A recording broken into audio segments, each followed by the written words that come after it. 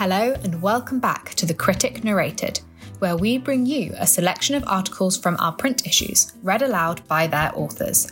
In this episode, Robert Hutton reads the secret diary of Boris and Carrie Johnson's dog, Dilyn, as he attends Glasgow COP26. Josephine Bartosz, author and campaigner for women's rights, narrates her feature, Turning Victims into Folk Devils, and Robert Thickness reads his November opera column, Hot Boucs Live.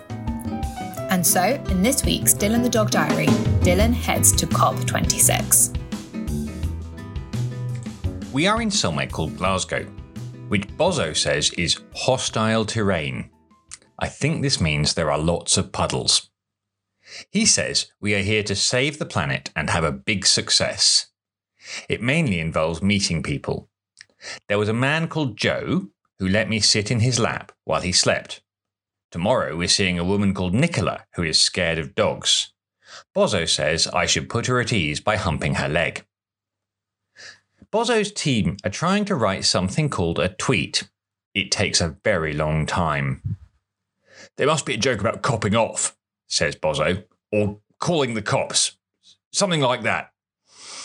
That's not really our message, says Allegra, who is Kaz's friend that we don't really see anymore.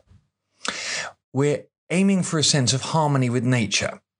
That's why you're holding the dog in the picture. Speaking of the filthy mutt, what about a joke about noxious emissions? Says Bozo. No, Prime Minister. She shows him a piece of paper. How about this? No. I don't want to say I love Glasgow. Vile place. I hate it and they hate me. I can hear what they shout, you know. Yes, Prime Minister. She scribbles for a minute. Jack, one of the flunkies, looks over her shoulder. We can't say together, he says. Too political, because of the referendum. Same with United. They scribble some more and argue, while Bozo stares out of the window at the grey sky. You'd think the Scots would be in favour of climate change, he mutters. It could only be an improvement. Allegra looks up. OK, we're agreed. It's Hello Glasgow, ! I'll pass it round for sign-off and it should be out by this evening. A nice girl called Greta comes in. 18, eh? Says Bozo. Best years of your life. Jetting down to Ibiza to dance all night, off your head on pills, I expect. She looks at him, then pats me on the head. Can he do any tricks? She asks. Or does he just wander around trying to mate with things? Carrie's taught him to beg, says Allegra. Very good. And the dog? Now, Josephine Bartosz on Turning Victims into Folk Devils. Turning Victims into Folk Devils. Joe Bartosz on the plight of trans widows, scorned for telling the unfashionable truth about their abusive orthogonal husbands. Jennifer Kimmel didn't want to think ever again about what had happened to her. She certainly had no plans to talk to a journalist. The abuse she suffered was severe. Jennifer was imprisoned for 2 years and sexually tortured by her ex-husband. After fleeing the relationship, all the mother of 3 wanted was to settle down in her adopted home of Ireland and to recover in peace. But when she turned to a domestic abuse group for support, Jennifer told that it was her who needed to change her behaviour. Now, Jennifer wants to speak out to help other women expose a dangerous community of men who hide behind a myth of victimhood. She says, when I've told my story before, it's been dismissed as being about a classic abusive man. And in some ways that's true. But he wasn't just an abusive man. He was an orthogonophile. That's to say, a man who gets sexually aroused at the thought of himself as a woman. Meaning literally love of oneself as a woman, orthogonophilia, AGP, is a fetish that can manifest as everything from occasional wearing of women's underwear to seeking full cosmetic sex reassignment surgery. It is estimated around 3% of men in Western countries may experience orthogonophilia, though the numbers seem to be rising. Julia Serrano, author of Whipping Girl, is one of many transgender activists who deny the existence of AGP, arguing that the condition has been concocted to reduce trans women to presumed sexual behaviours and motivations. Summarising the controversy over AGP, medical historian Alice Drager wrote in her 2015 book Galileo's Middle Finger that the ultimate eroticism of autogynephilia lies in the idea of really becoming a woman, not in being a natal male who desires to be a woman. This, she posits, is why AGP is the love that would really rather we didn't speak its name. But increasingly, women who have been in relationships with men who believe themselves women on the inside are making their voices heard. They have formed a community of trans widows who are beginning to challenge the popular media narrative of transgender people as hapless victims. Not all of the partners of trans widows are AGPs. Some are deeply closeted gay men who feel more comfortable being seen as women. Others are lesbians who want to become trans men. But whatever the motivation, the women they leave behind are a much maligned group. Those who refuse to become props in their partners' identities are shamed and their stories are rarely heard. Jennifer was 24 when she met the man she was to marry and have 3 children with. He was 12 years older than her and had a gift for telling stories. I was smitten. We spent almost every day together after we met. He had a lilting Irish accent, flowing long white hair and sparkling blue eyes.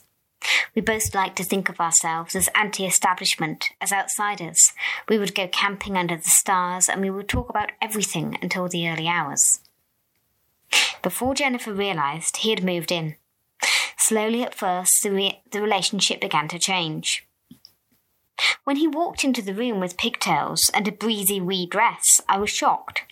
But he told me a story that really touched me. He talked about the tough childhood he had had and his depression. He told me that his cross-dressing habit started as a child when he ran away from home and found comfort wearing his auntie's underwear. I'd always prided myself on being open-minded and accepting, so I tried to be understanding and not to judge him. I was already deeply in love. Early on in his relationship with Jennifer, he went to therapy for depression and was told AGP was harmless escapism. He told Jennifer this, and she began to believe acting out his fetish was therapeutic for him and that it was her duty to help him heal. Herself a victim of childhood sexual abuse, Jennifer opened up about her own experiences and feelings. When she told him that she thought she might be bisexual, he used it against her. She explains that he soon began to demand that they had sex when he was in his woman clothes and persona. Jennifer didn't like it and told him so. But he began to mess with my mind. He would say, "I thought you were bisexual. I'm a lesbian because I'm a woman on the inside, so why wouldn't you sleep with me as a woman? I'm a woman too, and you're hurting me." And I didn't want to be cruel to this person I was already in love with.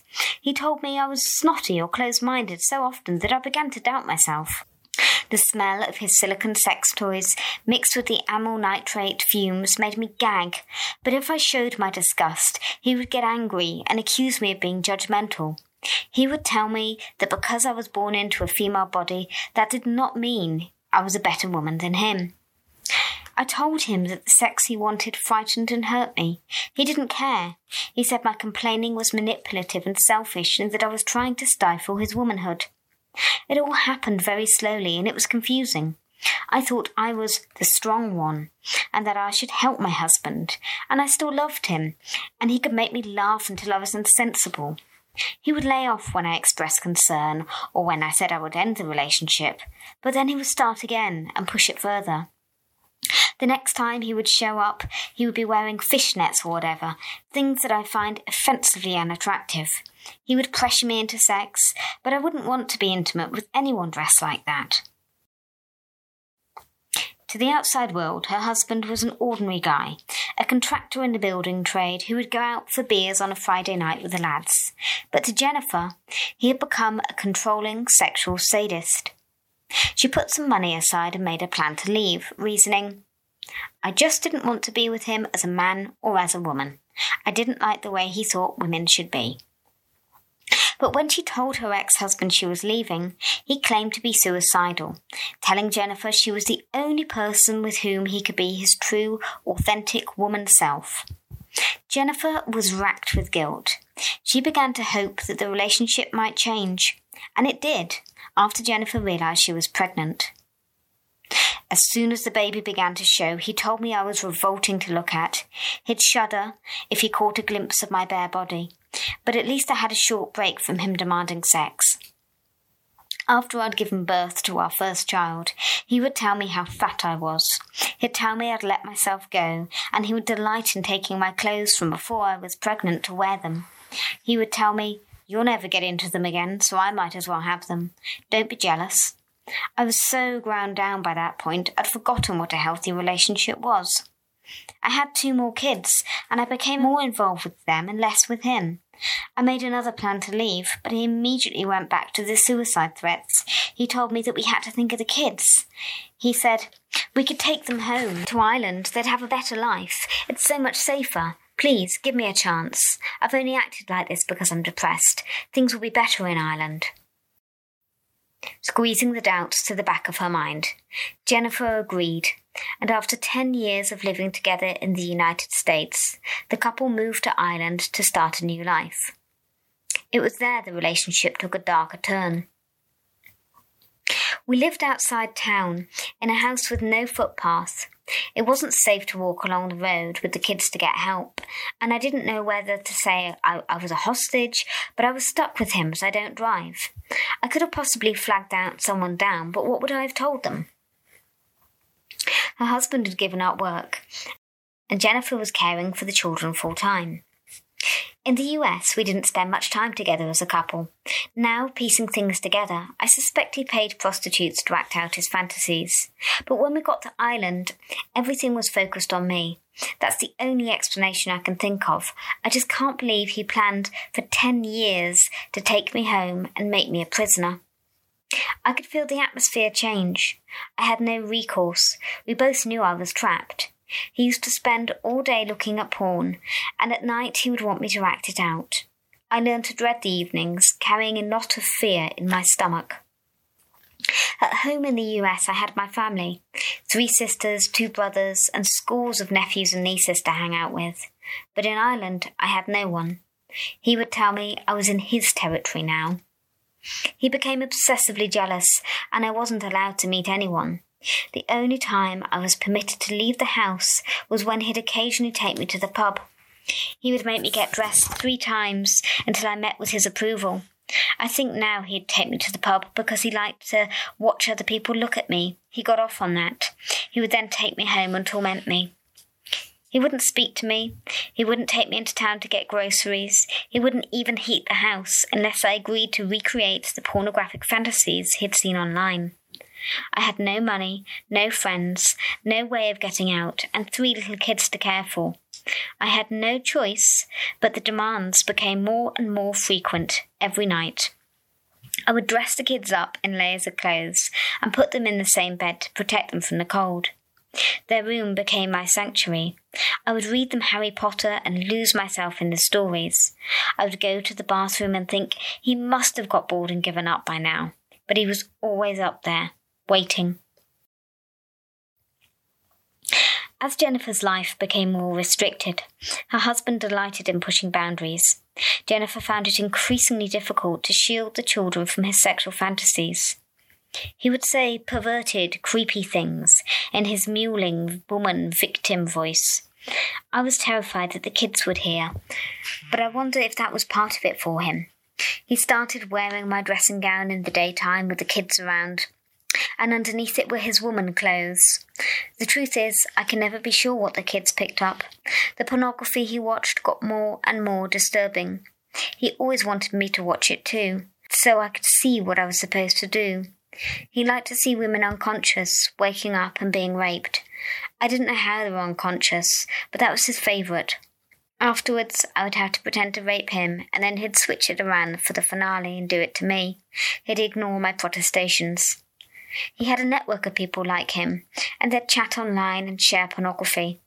One night he had some footage he wanted to show me. I looked at the screen and saw an unconscious woman being dragged along by one leg through deep snow. At one point her head bumped. A sick feeling came over me. I said to him, "Is that woman dead?" In response he said, "I don't know, it doesn't matter." What happened to that woman still haunts me today. I can't stop worrying about her. I don't know if it's what he regularly looked at when I wasn't there, and I try not to think about that because I have 3 kids with that guy, and that's what women are to AGP men, like my ex-husband. They're disposable sex toys. Jennifer was approaching her 40th birthday when she was thrown a lifeline. He was friends with a couple, and the woman said, "We've got to take Jenny out for her birthday." He didn't want to look like a bad husband in front of his friends, so he reluctantly agreed. When I was out, an Irish woman of around my own age saw me. She could see how worn out and sad I was. She sat next to me and gave me her number. She said I should call her if I was lonely and wanted a cuppa. She came over a few times and he was raging. She said to me, "Jenny, you shouldn't have to live like this. It isn't acceptable." Obviously, she had no idea about the sexual torture every night. She just saw how controlling he was. And after a while, I told her a bit, and she put me in touch with a women's charity, and they sent a therapist to my GP, and they got me and the kids out. When Jennifer left, her husband once again immediately threatened suicide. When this didn't work, he and his brother embarked on a sustained campaign of harassment. He put it out around the town that I'd left him because I wanted to whore around. People didn't know me, and I didn't know what people thought, and he played on that. I felt anxious and afraid all of the time. He and his brother kept threatening to take the kids away. They said they were going to get me deported back to America. I couldn't sleep. I was terrified, and I kept getting flashbacks of the abuse. When I went to get psychiatric help, I was warned off. The clinician I spoke to advised me as there might be a custody dispute, and any record of mental illness could be used to say that I was an unfit mother. Eventually, he said that if I signed a no-fault divorce, which is something that is possible in America, and if I signed everything over to him, he'd leave me alone. He didn't even leave it 24 hours before he started hounding me again. I was a mess. When the divorce came through, he would come and take the kids to the shop occasionally, I think to show the town what a wronged man he was. But that was it. He didn't contribute to support the kids at all. I made sure they didn't go without, but we were living on welfare. 2 years ago, Jennifer's ex-husband left Ireland to live in the Philippines. He's now living with his girlfriend, who was less than half his age, a woman he claims to have rescued from poverty. Jennifer doesn't know whether he now wears his woman costume full-time, and he has only occasional contact with their children.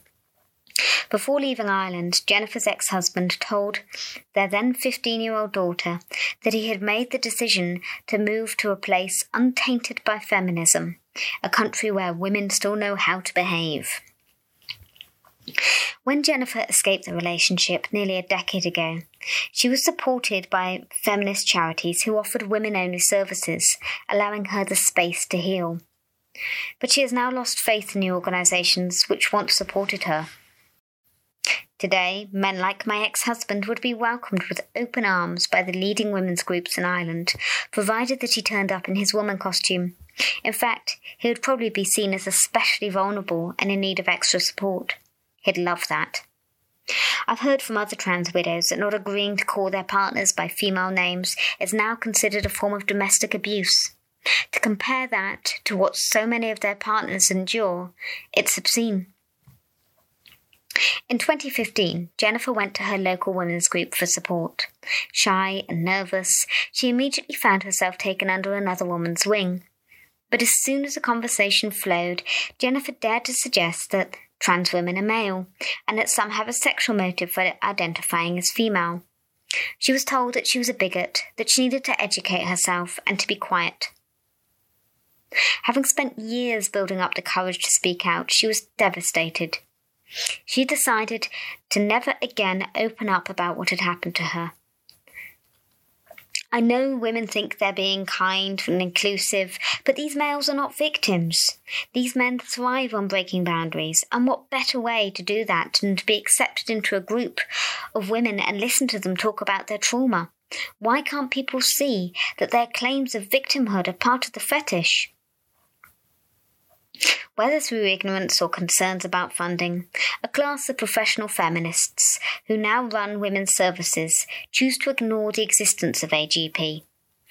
In Ireland, a system of gender self-identification has been introduced which allows legal sex change without any diagnosis of gender dysphoria or safeguards. This is chilling to Jennifer. AGP arousal comes from control, from the power to dictate what a woman is, and today these men have won. It is now considered hateful and transphobic to even refer to women as adult human females. The harassment J.K. Rowling received when she deviated from the trans women are women line is what finally prompted Jennifer to speak out. Reading Harry Potter stories to her kids allowed her a moment of escape, and on learning that the author was a victim of domestic abuse, Jennifer felt a sense of solidarity. But when she defended Rowling, Jennifer lost most of her friends and was even scolded by her own children. Since coming out about her experience at the hands of an AGP man, Jennifer has been contacted by scores of women through social media and word of mouth. She knows that there are many victims who feel unable to speak out about the abuse that they have suffered, taking on the shame that really rightfully ought to be carried by their tormentors. It's embarrassing and humiliating, and I think that's the other thing that guys like this do. They know that we're not going to want to tell people all the details, and I'm sure he counted on me being too ashamed to tell anyone about what he was doing to me. The stories of trans widows such as Jennifer have been buried. Their suffering is an unfashionable reminder of an inconvenient truth. Those who questioned the idea that people can change sex have become folk devils, legitimate targets of abuse and scorn, as Jennifer reflects bitterly. It feels like society is picking up from where my ex left off.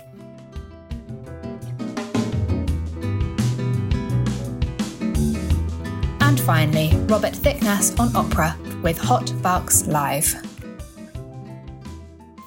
Hot Valks Live. Who said classical music is dead?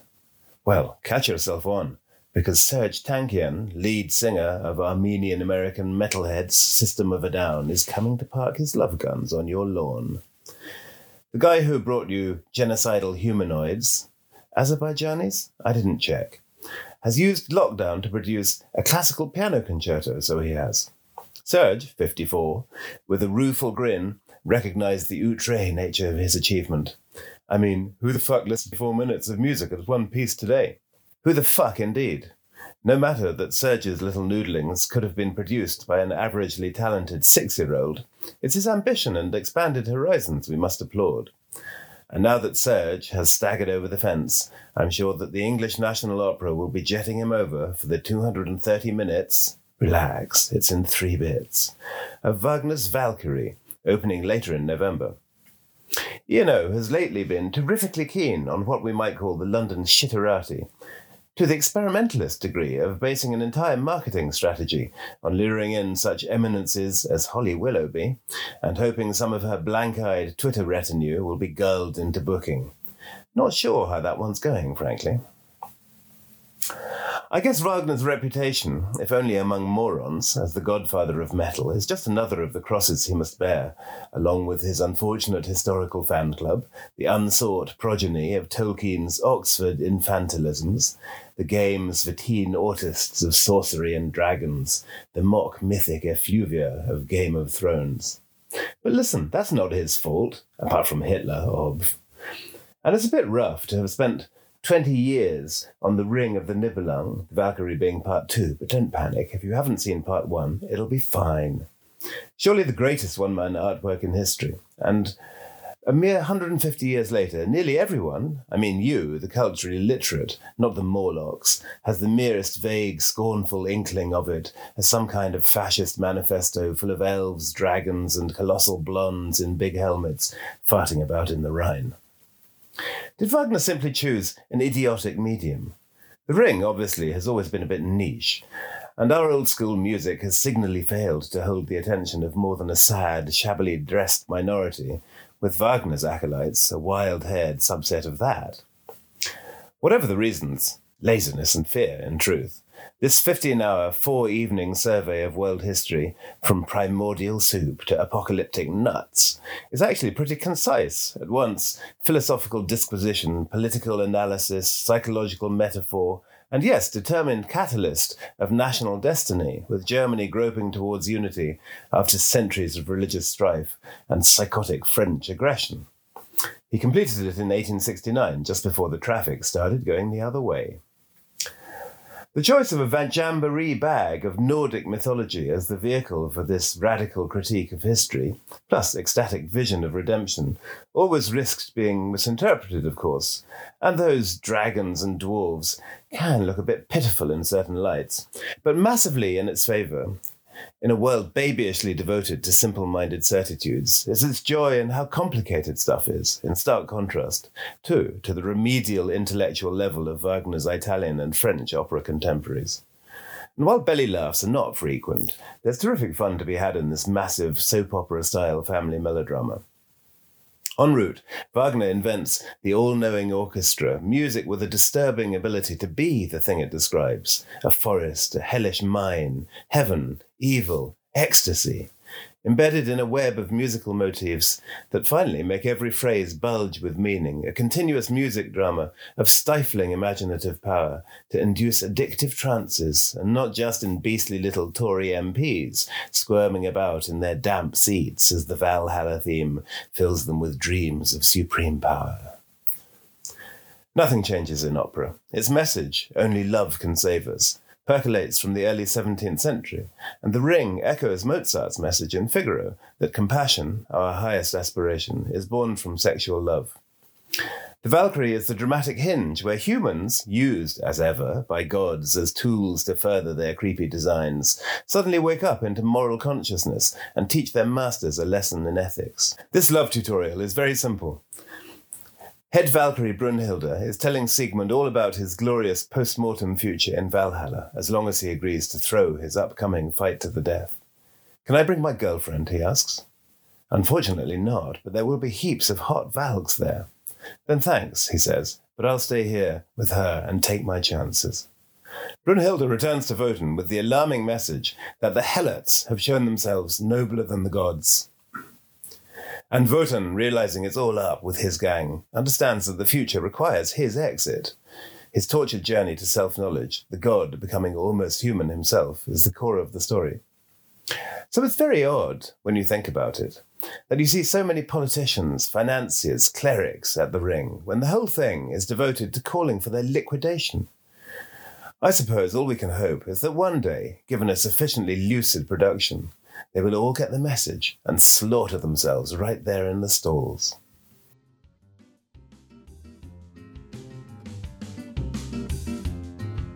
If you've enjoyed listening to this podcast, why not subscribe to have the magazine delivered to your door? Subscribe today with the current offer of 5 issues for £10 by heading to our website www.thecritic.co.uk.